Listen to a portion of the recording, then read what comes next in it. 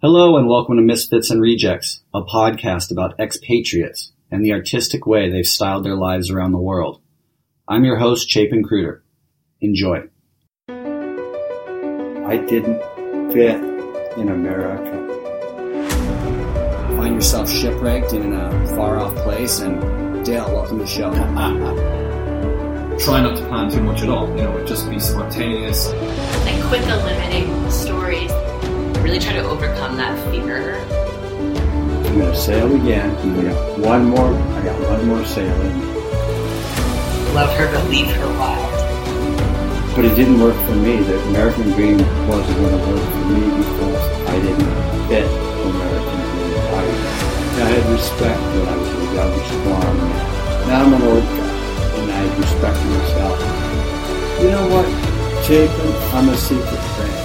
And I prefer to just be secret. And if you can figure out who Dale Dagger is, then figure it out. And if you can't, then don't. Welcome to another episode of Misfits and Rejects. Sitting here with Bryce Kluclock. Close enough. A gentleman from Los Angeles. That's correct. Who's now living in Nicaragua as an expatriate, who has an interesting story to tell. He's been around the world many times and found himself in the Middle East at one point as a private contractor, I believe, yes, who did some fascinating things and then made his way here after that stint to kind of unwind and try the life of surfing and being a surf camp owner. So it's going to be fun to hear his story, and I'd like to introduce Bryce to the show. Welcome to the show, Bryce. Thanks for having me, Chapin. Yeah, man, so let's get to it. Let's just start. You grew up in L.A., Mm-hmm. and I believe your father was in the military. Yeah, I grew up in a town called Whittier that even people in LA lots of times don't know where it is because LA is a big freeway town, but Whittier is surrounded and nothing actually goes through it. So it just kind of like is this black hole in the middle, like right between LA and Orange County that tons of people don't even know exists. Except it's the home of Richard Nixon and the biggest dump in America. Oh, that's fascinating. So what was your childhood like? Did you play in the dump? Or, what kind of stuff did you do? No, the dump's like hidden behind a cemetery, so you don't go out there that often. But, it was pretty basic, standard suburban childhood, Catholic family, so went to Catholic school all the way through high school, so kind of ended up getting a bit of a skewed perspective because, like, when you're just plucking from a specific community like Catholic, like, in my neighborhood, because of my grade school, I thought about half of America was Filipino. Just, I thought that was kind of the standard. But it was, it was interesting. It was pretty just boring, classic suburban LA childhood, nothing too noteworthy. Did your parents travel much with you? Were you like an army brat? Did your dad move around? He did the moving. It was kind of a thing, because my parents moved around at first. They did a lot of moving around, and then after my sister was born, they moved to LA, and it was clearly like they stopped there for the duration of raising my sister and I, and then pretty much as soon as I was off to college, they were back out again. So yeah, he did the most of the traveling, and my mom stayed around and raised us. He was always a part of the family. It was just like that old school, like, hey, go work, send the paychecks home, and it was interesting. It's fine. I know lots of guys my age that don't get along with their dads, and we get along great. So would you visit him? No, not really. He'd kind of go out for chunks at a time and then just come back. He was a reservist, so it wasn't too bad. So then what was your exposure to the rest of the world, and when did you start having a desire to maybe see the rest of the world? Well, I really, we traveled mostly domestically when I was a kid. I went to, did a few trips to Mexico and Canada growing up. It was really in college when it was more I started to make my own decisions that I was like, there's a lot of world out there. I still remember my best friend Matt and I, after our first year in undergrad, we got together and we were talking about how, it was just, again, a new exposure level was going to college. And I kind of felt like I'd done a fair amount of traveling domestically, nothing crazy, but you're a kid. You go where your parents tell you to, and that's how your vacations work. And I remember I was at the DFAC, not the DFAC, what do you call it in college? The dining hall. Mm-hmm. I was at the dining hall, and there was this girl in my dorm that was this just total first year, still punked out from high school, like, and we were sitting chatting, and it was cordon bleu day, and you know how like dining facilities do those like little microwave style cordon bleus that look kind of like a Hot Pocket. It was one of those, and I loved those things. I had some weird association with them from childhood where I just enjoyed finding those in the freezer. So this girl's sitting there, we're like eating her cordon bleus, and I'm like having this like nostalgic childhood moment, and she just goes, "This is so much worse than the cordon bleu in Switzerland." No. And I just had to pause, and I'm like, I need to readjust. Like, I gotta go do something about this. So that's when my buddy Matt and I were just like, all right, we got a little money saved up. Let's buy tickets to Paris and figure it out from there. This is while you're in college. Yeah, so that was like my summer after first year. We went and did that. Okay. And it was a very interesting trip. And like, it's so fun being the like pretty worldly traveled person at this point, looking back and just seeing the pile of mistakes we made, just the bonehead first timer moves, falling for just about every scam you could fall for. Tell me one that sticks out. Like, it was just we had no idea what trail to go on, so we went from Paris to London to Northern Ireland to Dublin and then back, and that itinerary is the itinerary you should do for your last vacation before you're gonna die. You know, we went to cozy countries with trains and like just infrastructure, and it was just like, it wasn't remotely adventurous, even though it felt like it at the time. And about the only thing the biggest like shine from that was the Northern Ireland piece, because we got to meet up with my cousins, and that was kind of cool, meeting up with like, you know, they're second cousins, so my dad's first. And it was just nice getting, actually, the family piece was nice, whereas Paris could not care less. It's not a town for a 19-year-old, or 18, I think it was. London was just so far out of our budget that it was... One night, we were, like, I'm trying to remember exactly how much it was, but we didn't spend much time in London, but we went to a hostel, and the dorm beds were something like $40 a night. And, you know, when you're 18 and on a budget, that's tough. So we went in the lobby and we're like, okay, we got to sit down and figure this out. We got to think about this. And the kid at the desk was like, okay, whatever. We just sat around and talked about it. And we're like, well, let's see how long we can sit here. And we just fell asleep in the lobby. So you got a free night. So we got a free night sleeping in chairs in the lobby of the hostel. But it worked. And I think the kid at the front desk was just sympathetic. So I remember waking up at one point and he was sweeping around me. That's awesome. You gotta do what you gotta do. But that's interesting. So it sounds like you'd almost recommend at a younger age maybe taking a little bit more of a adventurous trip than the classic European adventure. There is so much world out there, you aren't going to see it all. And if you are the rare person that does, it means you became dedicated to it in a way that you're gonna, once you do see it all, you're gonna feel like your purpose in life has been ripped from you. So it's probably best to kind of have that little bit of still something to want, but Europe's always gonna be there.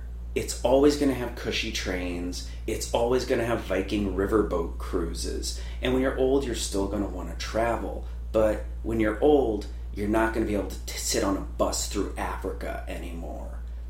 You missed your window. I'm only 35 and like, I can't, a 4-hour car ride hurts worse than it ever did.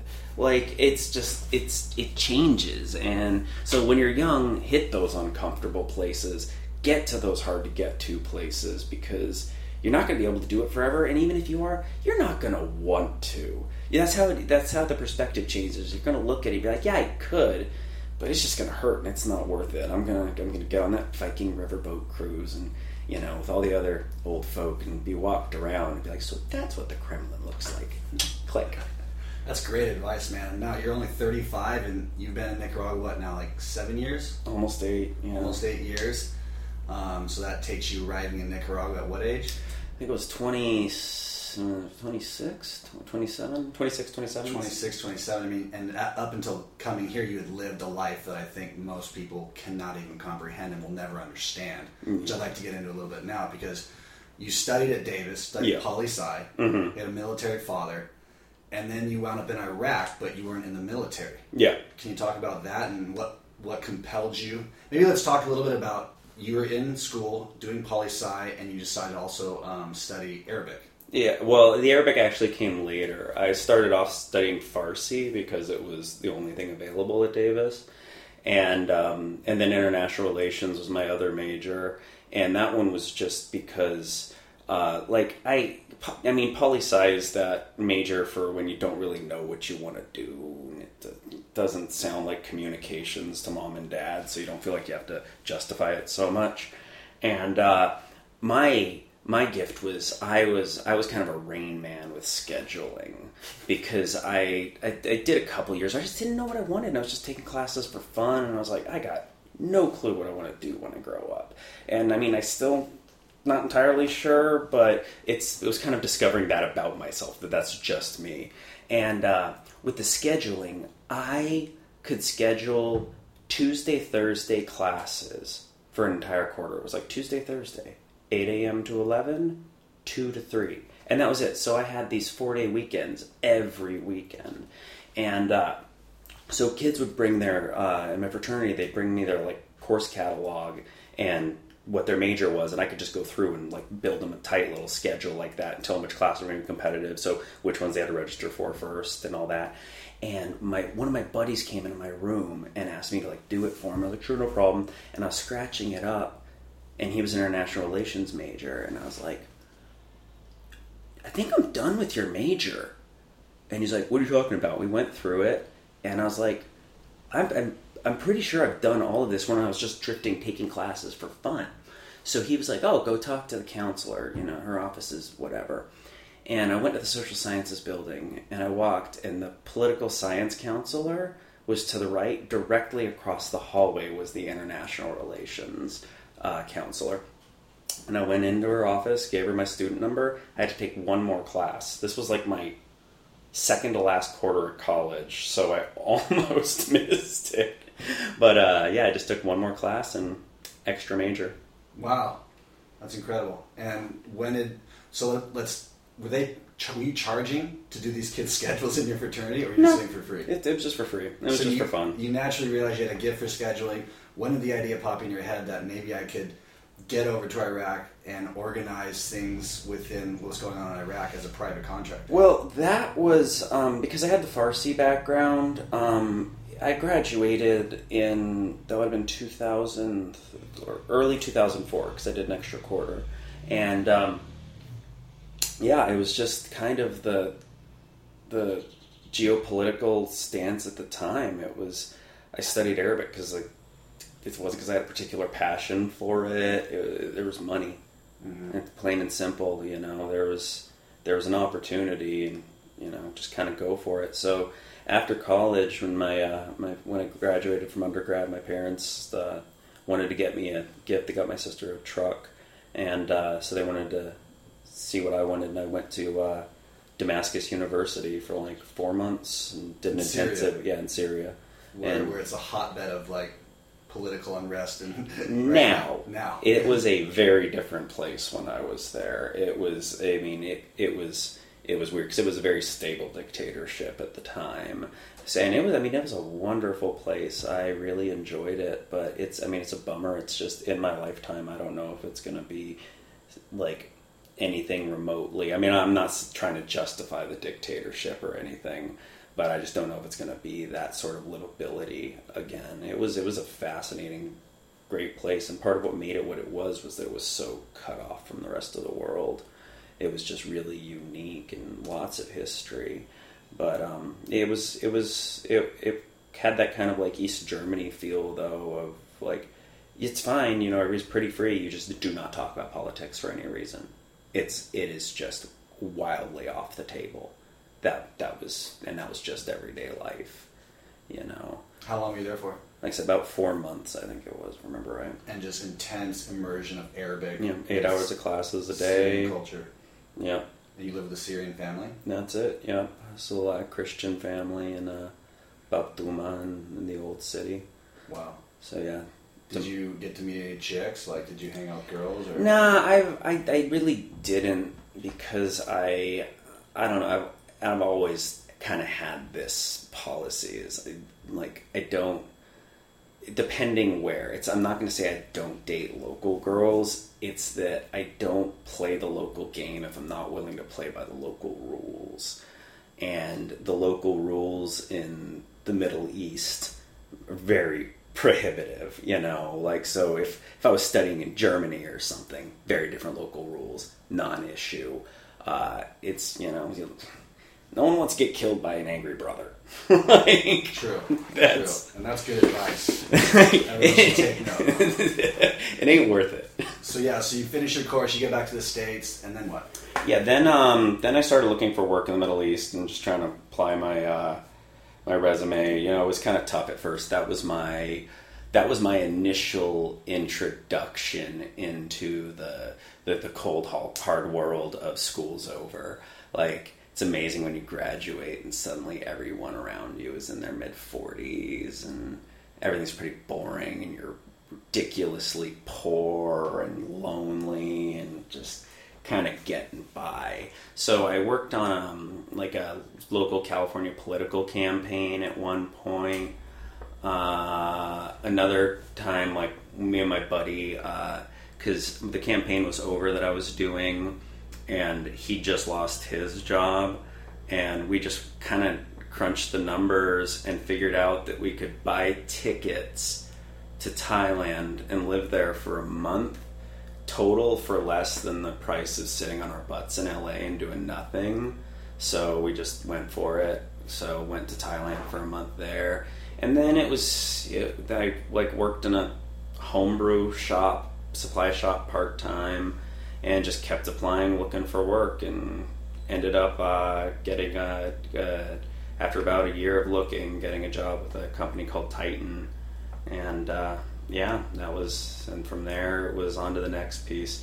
Because that was an interesting time, just that year between. It was rough. It was just rough. It's just, life's kind of setting you up, and that the real world is cold and hard. So when Titan hired you, what did they hire you as? An assistant site manager, because they were having issues with a couple of their sites, because Titan was in charge of the majority of the linguist contract for the Department of Defense, and most of their management were former military, and I had the campaign management experience, and the problem was anybody that spoke Arabic that already had clearance because of former military experience was taking the linguist jobs because they paid almost twice what the management jobs did. And they were having this problem because none of their managers spoke Arabic. And you can theoretically do it, but it's tough. It's like in engineering lots of times when they get an HR guy in charge. He doesn't know engineering. If someone doesn't speak the language, it's really difficult. You can't tell who's good. You have to trust who's good and who isn't at their job, and that just kind of falls to pieces. And to boot, there's a big cultural divide between, a lot of the linguists we're hiring, depending where they come from and their backgrounds, and the management staff. So I ended up going over as that. And first I was working in Kuwait and being in charge of a couple bases in southern Iraq. And I did that for about a year. So you just land and you're like, all right, I'm the manager now of the linguist section of like you just figured it out? Not exactly. I was the assistant site manager, so I had this guy over me, but Kuwait was kind of a mess when I got there. In that 1 year with that company, I went through 7 different site managers, 7 managers over me, and it was really tough to coordinate, and it was just, a lot of them just weren't good. Just happens. Wrong guy for the job. So what's life like in Kuwait then, as a young American man who's just been dropped into kind of like near a war zone? Yeah, well, Kuwait's stable. It's stable and safe, but I don't know, my biggest takeaway from it was kind of the standard Gulf, just, I don't know how really to describe it. It was I had life at work, and then outside it was all right, just go to a juice bar and, get some dinner at TGI Fridays. And Do they have alcohol? no, totally illegal in Kuwait.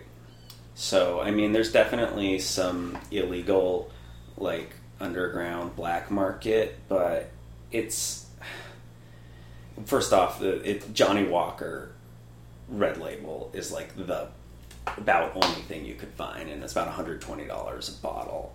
And the junk tastes like a liquid campfire. I won't drink it for free.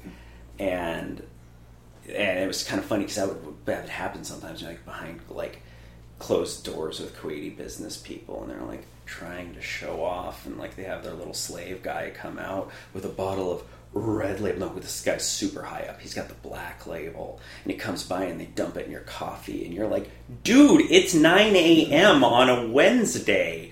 And then you realize though, like, because it's fully illegal, they lack that, very frequently, that experience, the cultural piece of like where it's right and where it's wrong and the subtle details. Like, so, you just be sitting around chatting with a Kuwaiti person, like, hey, I just want to grab a couple drinks. Oh, yeah, sure. Like, yeah, I'll be fine, man. I'll have a couple drinks, do some blow, drown a couple of my workers. I'm like, whoa, that went off the rails so fast.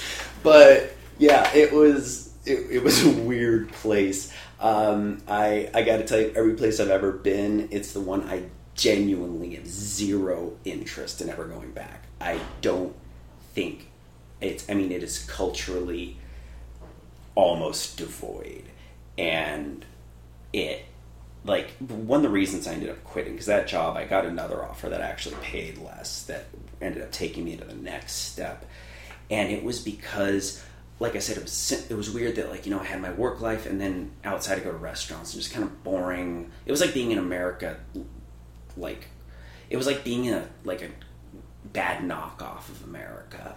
So, like, all the food was the same restaurants, but they weren't very good. And the big one was every time you went out was a guilt trip, because I don't care what they call it. They have slavery there. It is all over the place. And it makes it really hard to just go out and spend money, because it's kind of sickening. And, you have these people who have their passports held by their sponsors, and they're bused to and from work, and they're allowed zero private life. They're not given a way to quit their job. They have all sorts of fancy terminology for it, but it looks a lot like slavery to me. Really? And my kind of straw that broke the back, I was driving down the highway, and I got off, and I'm sitting at the stoplight, and this guy pulls up. And he's in a Suburban, and in the driver's seat, he's sitting there. Passenger seat is empty. Row behind him is two wives veiled up. Row behind that is this, like, probably 3 or 4 kids just jumping around, screaming, children. And in the trunk area, huddled up with her knees under her head, was their Malaysian nanny. And I was just like, that girl's in the trunk with no seatbelt, and the passenger seat is wide open. And I was just like, I can't be around this. I just can't do it. I can't contribute to this. I can't be party to this. And I had this other offer on the table that I was considering, and I was like, dude, this is my life being here, and I'm out. I'm just done. So I ended up taking another day, and it was funny. I took a pay cut and went to a combat zone. We'll get in that in a minute. So yeah, that's interesting. So they literally bring people over from Malaysia. Yeah, all over. Yeah, it's a lot. They take their passport and they don't give it back, and basically just become it's a guest worker thing. So it's the more private it gets, like home domestic servant and such, just the worse it gets, because there's no regulation. When you got a company, at least you got an inspector coming in every once in a while. When you're in a house, man, and people don't understand the way the houses they're built, they're like fortresses. I mean, every house is completely blinded up, and part of that is because, like, depending, I mean, if you have impossible cultural standards, people aren't going to stop doing things. They're going to stop letting you see them. If I were to tell you it's culture, you're not allowed to go to the bathroom. Stop doing it, Chapin. You're not going to stop doing it, but you ain't going to do it out there. You're just going to hide in your home and do it. So as a result, you get a lot of these like fortified little fortresses where things are different. It's more about the projected public face you're showing. But again, it goes back to the drinking thing where it's like if you don't have the little cultural push and shove of showing what really is and isn't acceptable, it starts off with the scotch and soda and then you're drowning your maid in the bathtub. Wow. It just goes off the rails. That's interesting, man. So then you got an offer to go to Iraq. Yeah. And you... With another smaller company. And, just got a job working on a State Department contract in Baghdad. And, I mean, so you just get dropped into a combat zone as a representative of the State Department, or this is a... Private company. Okay. And that one was a very different experience because like the bigger companies tend to have more of a cookie cutter like factory process, and it's kind of the thing like classic corporate stuff where it's the policies are turned on high, pushed down to the smaller pieces, especially when you're in disparate countries and they're like, this doesn't work here. We have internet 3 hours a day, dude. And whereas a smaller company, it's more about hiring the right people, kind of entrusting them to get the job done, setting the guidelines of here are the in-stone paperwork and order done, like absolute necessities. And then from there, just, kind of trying to use your system, because it's important that everybody in a small company really be good at what they do, because one person can really bring it all down.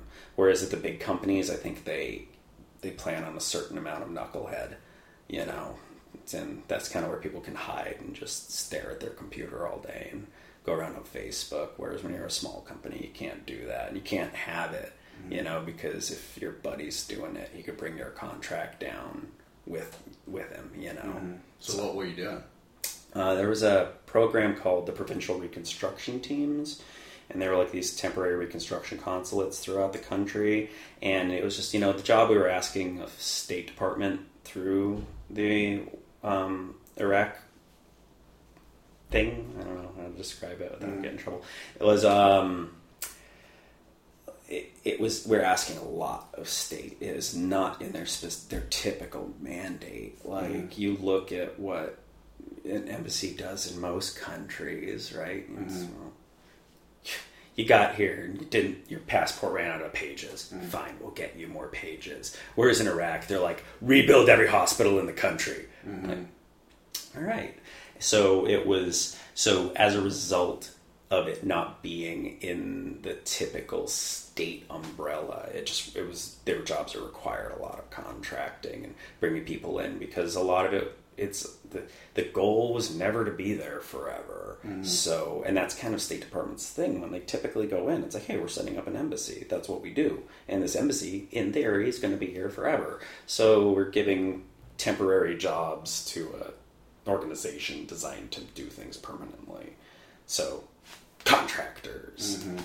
And you're contracted to go build these buildings. So what I was doing, I was on the local labor contract, so I was in charge of managing the aspects of keeping the employees that were working, mostly engineers and stuff, on designing these projects, and Interesting. I mean, how much of this can you talk about? Is it kind of sensitive? It's just always wonky. I don't know. Actual work stuff, that kind of sums it up. I mean, there were a lot of very obviously specific projects we were on, but it was, that was kind of just the day job of it. There wasn't too much exciting, save for, the hardest part, and this was one of the hardest parts across the board in working in Iraq, was payroll. Because they're big projects with a lot of money, and you don't exactly do direct deposit in a war zone. It's not like you just give your boss a canceled check. So most of these payments were cash. So having to figure out the logistics of getting moving, paying securely, and, you know, making sure when you're dealing with a lot of cash, every set of hands it passes through, they go through a lot of temptation, so you've got to make sure your systems are in order to prevent any problems. What kind of cash are we talking about? Like, how much money are we... that was in your hands at one point with in time? Titan, I got to personally discover I can only carry $2 million. You physically Once we hit $2 million, we need some more support. So you physically had $2 million in duffel bags in your hand? Yeah, but that wasn't me holding a payroll or anything. That was just the experience of it. So that one, I typically my payrolls weren't. It kind of depended, but it's kind of funny because that's one of those pieces though that like ruins movies for me. Where these guys are like, "We're gonna do this $30 million haul," and I'm like, "There are two of them. They need a pallet jack and a truck. What is this? Are they robbing €500 notes?" But yeah. Or another one that was funny. One time I had to do a payroll, and I went to this cash office, and it was like, I think that one was like $32,000, and the girl working this cash office, clearly this was not an everyday thing for her. Some come out, I need $32,000, and when she like was giving it to me, it was clear, like, I mean, she's like an E2 in the Army, and you know that's nearly 2 years' pay. And she's like looking like, she's like expecting me to pull out like this handcuffed briefcase and like put it in and close it. And I mean, $32,000, it's like 3-4 inches. It's not a whole lot of bills. And she looked at me, she's like, what are you going to do with it? And I was just opened up my body armor and stuffed it inside. I'm like, this is the last thing leaving me. So yeah, I just kind of tucked it around. It would have made for a great shot in a movie. Like, guy getting shot up with his body armor and just little splatters of bills going everywhere. But so you collect these $32,000. You have body armor. You have protection. Not going there. Okay. Sorry. And that's fine. Well, it's just people are still doing jobs like this, and I really absolutely. So then details. You take it and deliver it to whoever needs to be paid for the work that they've done. Exactly. And that's just how they got paid. And you did that for a year. Yeah, I did that. Well, that one was for a year. That was still with the Titan. I didn't like the kick. That was kind of the nice thing about moving on. I got turned into more of a management role in the job after that, so I didn't actually have to physically handle cash too often in Iraq. Cash is filthy. It smells terrible. Big quantities of it. It's been in everyone's socks forever. It's gross. Interesting. And so, I mean, how's your overall feeling at this point about the Middle East, the war that's going on, your presence there? Like, did you formulate any kind of opinions about it, or just a job that had to get done, and you were just doing your job and then trying to make enough cash to get out of there? Well, it's kind of tricky. I mean, at the beginning, it was like when I first got to Baghdad. That would have been 2005. It was kind of right at the time of the surge, and it was just a really good energy. Like, it was really good people, like A types that really.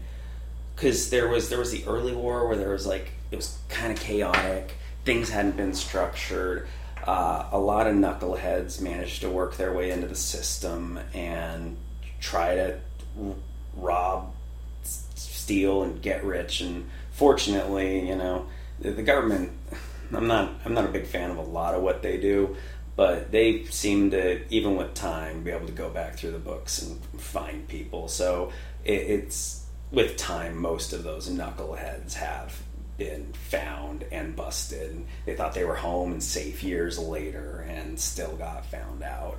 But fortunately, by the time I got there, there'd already been a bit of a like fiasco with that sort of type and like the cowboys and stuff. So a lot of them, they were always obvious when you got into it. It was the kind of stuff that, like, you know, you'd see on CNN and you're like, oh, everyone over there is like that. And it wasn't. It was a few people giving a really bad name, and everyone knew who they were. It wasn't like subtle, so it really just needed the right kind of management to come over and be like, you're gone.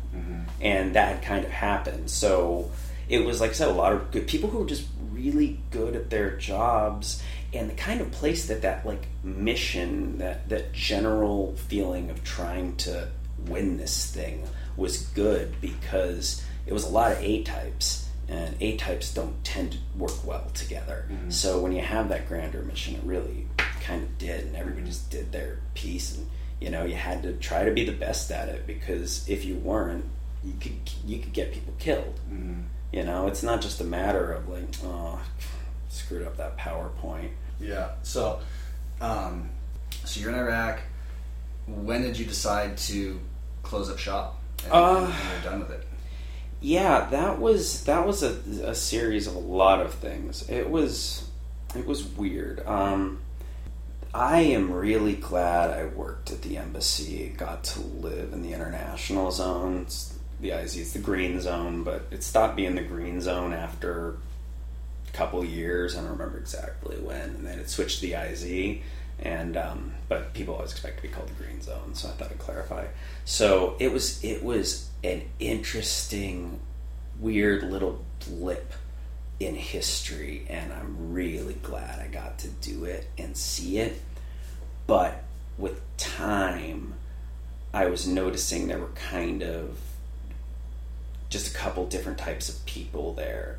There were the guys that were coming on a 1-year contract because they had a specific goal, or they had a debt that they realized, this job I can get it paid off, or just, hey, I'm trying to build a new house, something like that. And they would come, and they would be like August docs, they would do their year, and then they'd go.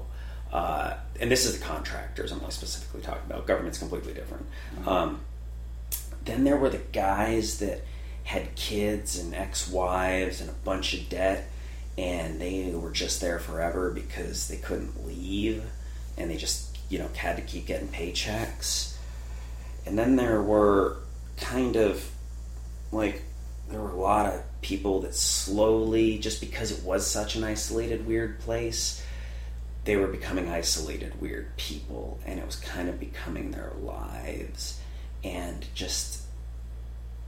it was just really, it was the kind of stuff that even to myself I was catching when I go home. I'd have less and less to talk about every time I go home, and dinner was always kind of awkward. Like home in America. Yeah, back in the U.S. You felt like this was affecting you.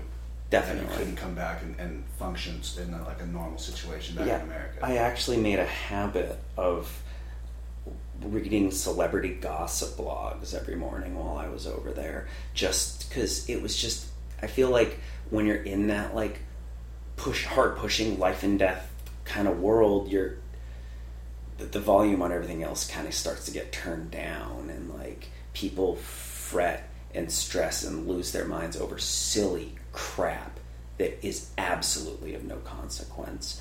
And that was why I just started keeping these celebrity gossip blogs. I did not care. I don't like celebrities. I don't find this interesting. But I just read it taking my vitamins. So when I got home, I'd have some pool of inane crap to dip into to talk about and feel like it could be a part of the conversation.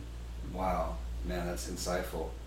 And so the decision then to come down here was based on kind of that feeling, like you just weren't assimilating very well in American society, so you decided I kind of hit that point, like I said, where it's, you start to wonder if you're the only, everyone feels like they're the only sane person in the loony bin, but sometimes you got to step back and Shutter Island that puppy.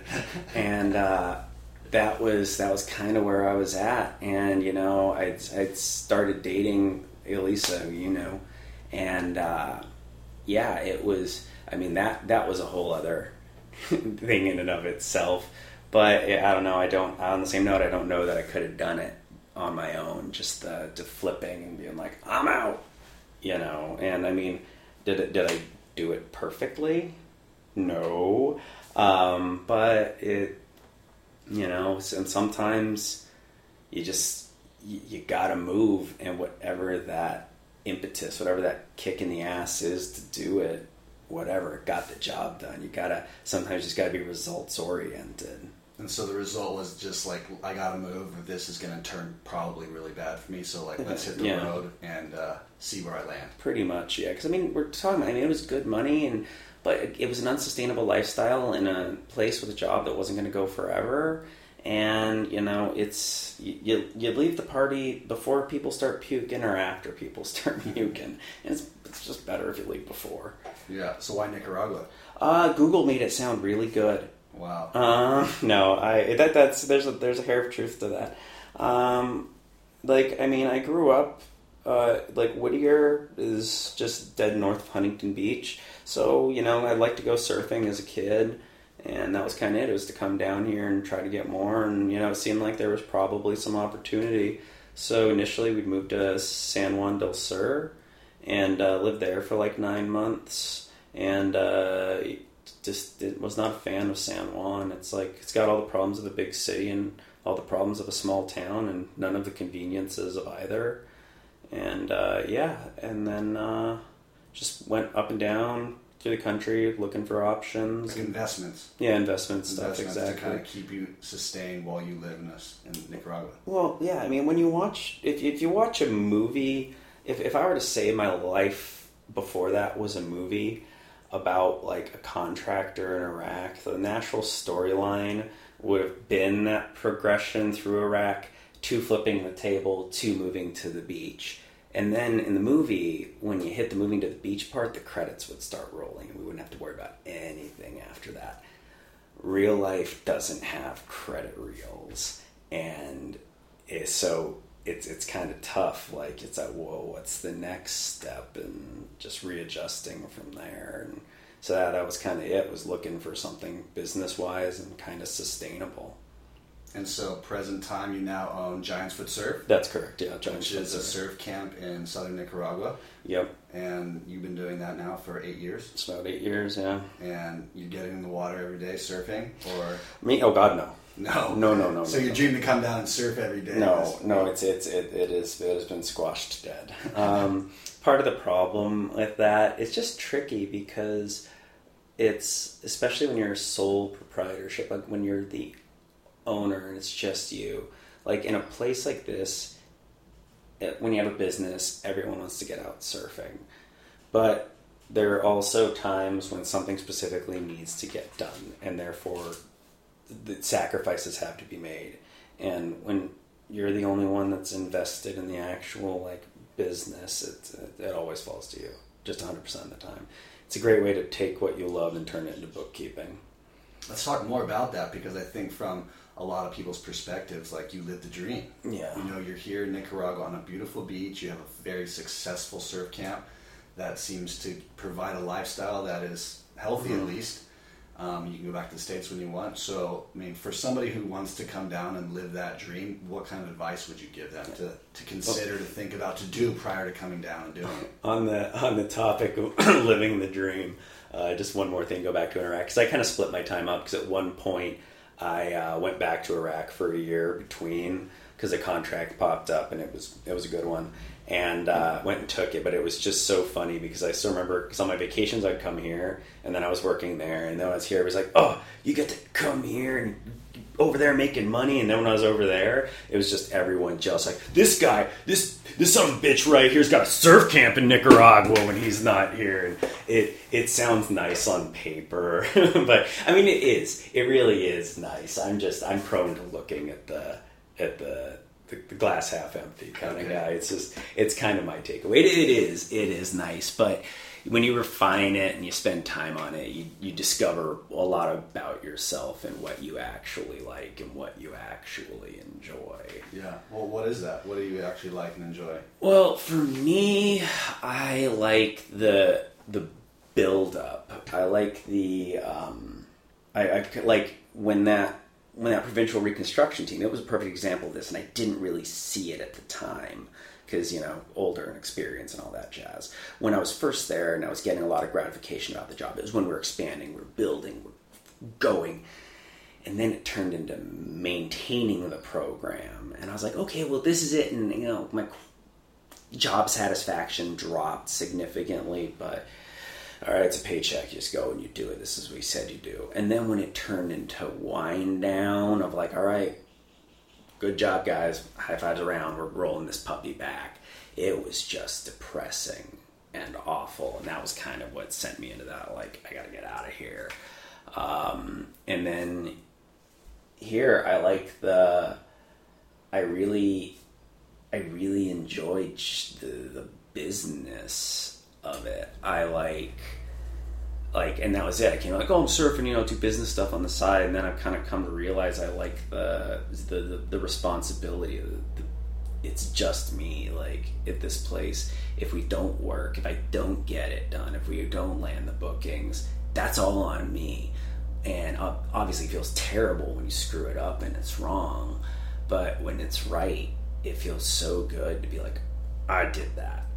It's that classic kind of entrepreneurial spirit where most entrepreneurs like that build up, but then to see it through and even wind it down is that's when they hire other people exactly to see the details. The maintenance is if it's when it's where you want it and it's not the right place, and it's tough. And like what I personally want out of it, I don't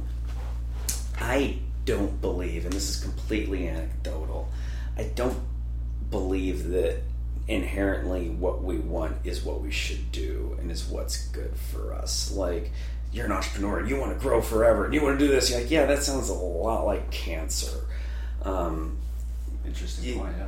You got, it's tough. Like, I feel like we've got this to a good place, and just because I feel like I want to do more doesn't mean it's necessarily what's right for everyone, because that's the other piece on it is it varies from entrepreneur to entrepreneur.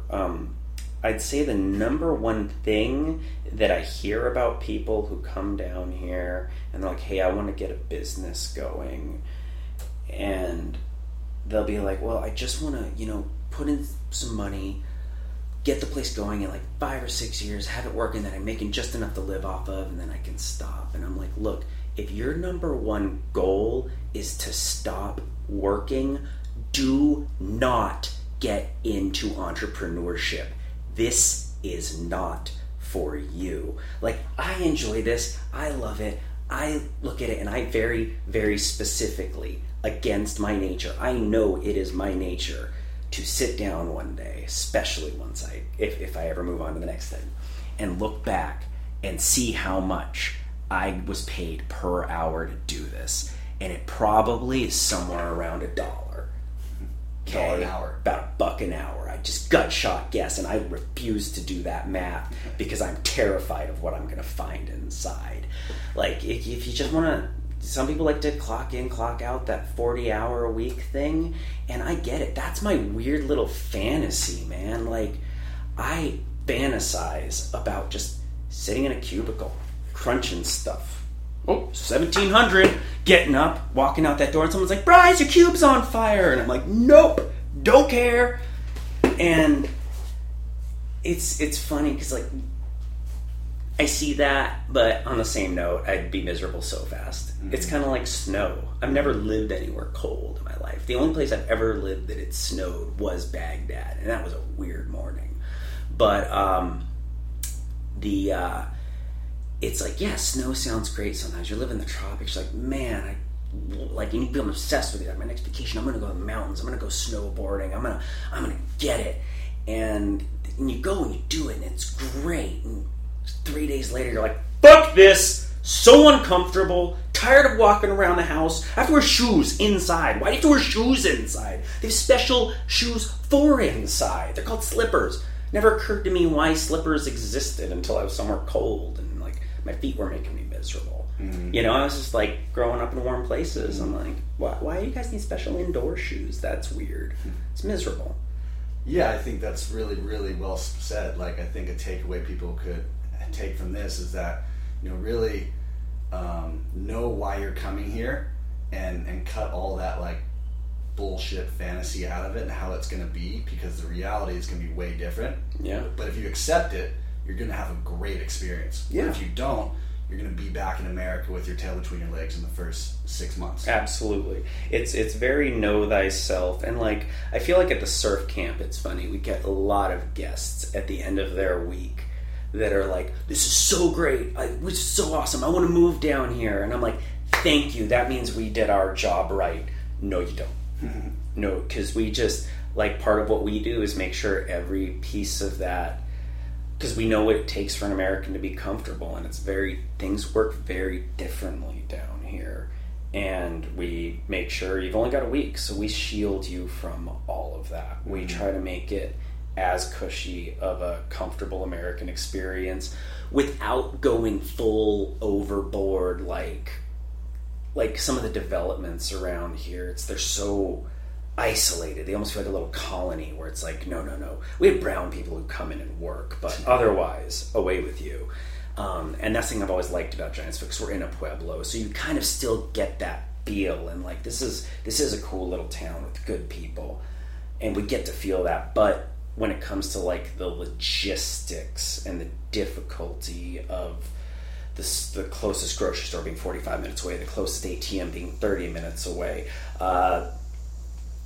dealing with government issues, you don't have to see any of that. We're the gatekeeper to prevent that. You just get to go on the boat, have a good vacation, and never know any of that happened. What's the most frustrating thing? I mean, I know there's a lot of them, but there's one that stands out, like the power going out, or the politics of the country hindering you from actually accomplishing anything. Like, my biggest one is, well, there are a lot of distinct cultural differences here that take a lot of people a lot of time to adjust to. And I'd say the biggest one for your average North American is, if you go, let's say you need to get a permit, and they only do them on Tuesdays from 8 to noon, and you go in there at 9 and no one's there, your initial reaction is anger. You're like, why isn't this guy here? This is the only time they do it. And then you're like, well, I'll come back later. But when you're at that door, you look around, and there'll be 2 Nicaraguans just sitting there staring at nothing, not even reading a book. They're just sitting there. They're waiting for that person to come back in. And that's a big difference. Here, when they say they're only doing it Tuesdays from 8 to noon, what they're really saying is, I don't come in Tuesdays 8 to noon. Because that time isn't for them. That time's for you. They're telling you to get there at 8 a.m. and they're telling you to wait until noon. I might blow through. So if you weren't there at 8 and that guy showed up at 8:15, stamped everyone out, he feels accomplished. He's like, no, I said 8 to noon and you weren't there. It's completely the other direction. So you have to take a Kindle. You have to have a few things on your phone that you need to get done. And you just go and you sit there at 8. And you smile and you buenas everyone. And sometimes they don't come in at all. And I've got a whole little system for that. But if you actually do your time and do that wasted 8 to noon, you're probably going to get your stuff done in 2 or 3 trips. Wow, yeah. Really well said, man. I think it did capture exactly how running a business here can be and is for everybody. Mm-hmm. And like you said, though, in this little village, this pueblo that you have your camp in, Gigante, there's a lot of expats doing the same thing, and we're all kind of united in that way, that we all have to go through it together. Oh, yeah. You know, and the locals who live here, we've really bonded with in some ways, and then we have, you know, definitely people that we haven't, but it's definitely more of I feel a realistic balance between this country and our presence in this country than, say, if you just bought a condo over in a development, went from the airport to your condo, and like, yeah, maybe you went to the Mercado, you know, every so often, but it's a rich, very rich experience by being here, that you learn a lot about yourself. Yeah, it's funny too, because you learn a lot about yourself, and like one I thought was funny was one of my employees one time went into this government office, Conrad. He's and he's from Winnipeg, and he. I'm not gonna throw any specific government offices under the bus because I really don't need anyone getting cranky with me. But he went in and he's like, he'd gone in. It's a very common Nicaragua thing for them to be like, hey, here is all the paperwork we need for you to do this, and it's a handwritten list that they want you to copy down, or they'll just tell you because they a lot of times don't like to write it down because when you come back in. This is what happens. There's one magically newly invented document they need. And sometimes you'll even find out that you'll go to that office and they want the document first that you're trying to get, like, so it creates like a feedback loop. But it was hilarious because he kept going into this office and it was always a new one and a new one. And he's generally pretty good at this. And I was like, he's like, it's always the same girl. And I was like, I have a question. Like, if you were back home and, like, it was you were in like, and you saw a government office doing this, and it was a white government office doing it to a non-white person, what would you think? You're like, oh, they're doing it because it's racist. I'm like, now take a second, because white folk are not used to it, so it's funny when they're completely blind to the fact because it hasn't been their experience. They're completely blindsided by it. It's like, oh my God, that's totally what it is. And I'm like, yeah, so just. You know, it sucks, and just deal with it and go to someone else. Mm-hmm. Like, try to figure it out. You got to do more work, and be a little empathetic to people that in the U.S. that have to live their lives that way. Absolutely. Because it's just funny. Because down here, I mean, it's just a different experience, and it's a part of that experience. Mm-hmm. It's going to happen, and like I said, when you're white and you've been living life on easy mode, it's kind of it's a shocker, and it sometimes you just generally they aren't used to looking for it because it just doesn't happen to them. Yeah, good point, man. And you're right, it's just one hurdle over another that sometimes you just don't even realize why you're having to make the hurdle. Sometimes you take that little step back and you're like, yeah, totally.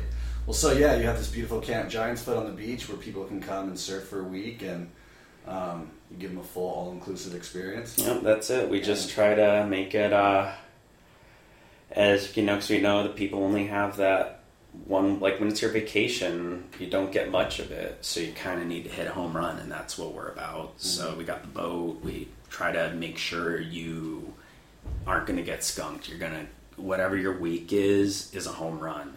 Like, even with the boat tours, for example, like, it's in theory bad for business. We don't even run them in January and February. Mm-hmm. I won't book it because the conditions are just not ideal. You're probably going to get skunked, like just statistically. I mean, it's possible that you won't, but it's just a really bad time. If you're trying to like score, if you're coming to learn, it's actually not bad because it's pretty small swell, so it kind of can make things easier. So when's the ideal season then for a surfer who can surf, who wants to come get the best waves of their life? May through August. Okay.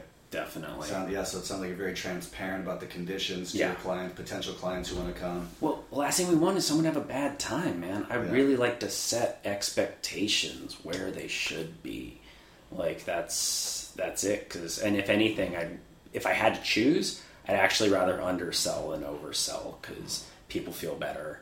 The last thing I want to do is blow something up when it's not. It's great. In some ways it bites us because we're always shooting for that 5-star, and I feel like the guys that make money are the ones that shoot for 3s. But I think it's a good practice. It's fine. I don't worry about it. We take a lot of pride in this place and what we do. So I just need to be proud of what I'm making. So that's what we do. That's rad. So you're 35. You've been through some incredible experiences in the Middle East, Nicaragua. If you give one bit of advice to somebody who's living a life in America they're not happy with, and they need a change, and they've considered traveling or considered coming to a place like this to start a new life for themselves, what would you tell them? Wow, having seen a lot,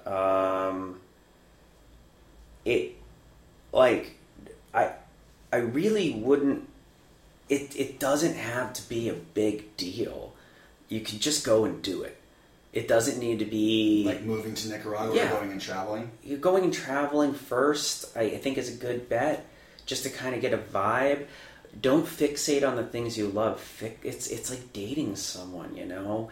Like, out the gate, don't fixate on the things you love. Fixate on the things that annoy you. Because if you're dating somebody and they're like, they just, when they're sitting watching TV, they go, that's going to, in a few years, you're going to want to kill them over that. So you really need to focus on those things, because and if you see those and it's like, no, I can work with that. Or the cultural idiosyncrasies of a place line with your personality better than home, that could be a good fit. Like, for example, big one down here versus North America is the concept of privacy, I find. Like, if you're in an apartment building up north, the expectation is that I am quiet because I am respecting my neighbor's privacy, and my neighbor is respecting my privacy by being quiet as well. So we are quiet, and we're respecting privacy. Down here, it's a bit more of my neighbor's having a party, and it's making a lot of noise, but I'm respecting his privacy by not going over there and telling him what to do in his own home. And when I have a party, he respects my privacy by doing the same. Both concepts of privacy, just both different. And it gets into a clash when you have someone that comes from the quiet versus someone that comes from the loud, because the loud guy's like, oh, I'm going to have a party. And the guy sitting in his house being like, oh, they're making so much noise. I'm going to go over it. I'm going to say something. And gets up and goes over there and says something, and he feels all righteous about, protecting my privacy. And then another guy's like, can you guys believe that guy coming to my home telling me what to do, disrespecting my privacy? They're just two totally different concepts. Mm. But if you're the kind of person that sort of thing fits and you're looking at a different culture, it's good. More power to you. Yeah. So your advice sounds like just don't make such a big deal out of it. Just go try it, traveling or even coming down looking for investments. Yeah. But get a feel for it and pay attention to things that really annoy you, because those are they're gonna kill you. Be there. That's what's gonna ruin you. Mm-hmm. Those are what are going to send you back home with your tail between your legs. So if you can accept those things, this is probably going to be a place you'll thrive in. It's. I mean, you've also got to look at. There's a bit more to it, but that would be my first step for sure. And don't fall for the spring break effect. Every place is beautiful for a week, man. Mm-hmm. Like, there are very few places I've been that after a week I was just like, this place is a dump, never again. Mm-hmm. If you go and you try to have a good time, you can do anything for a while, but take a little bit of time on it. And yeah, it doesn't have to be a complete table flip for sure. As someone who's done the complete table flip. Well, you've lived an interesting life, dude, and thank you for sharing it with us. Yeah, no sweat. We appreciate your time, and best wishes and luck with whatever you choose to do next. We'll have in the show notes a link to a Giants Fit Surf for anybody who wants to come down and have that full service of waves and fun. Very good. Thanks again, Bryce. Appreciate your time. Yeah, go ahead and mention the podcast, and we'll give you the 10% previous guest discount, too. Oh, that's awesome. So, yeah, if you mention the podcast, you'll get 10% off of your tour in Giants Fit Surf, Nicaragua. Cool. Thank you, Bryce. All right, no sweat. Thank you for listening to Misfits and Rejects. I hope this inspired you to think about your life situation, where you're at, and possibly make a big decision to choose something different for yourself if you're unhappy with where you're at in life. I hope these people that I interview inspire you to go out, spread your wings, and try something new. To live a different lifestyle that maybe your whole life people were telling you was the wrong one, but when in fact it's the perfect one for you. And I'll see you next time.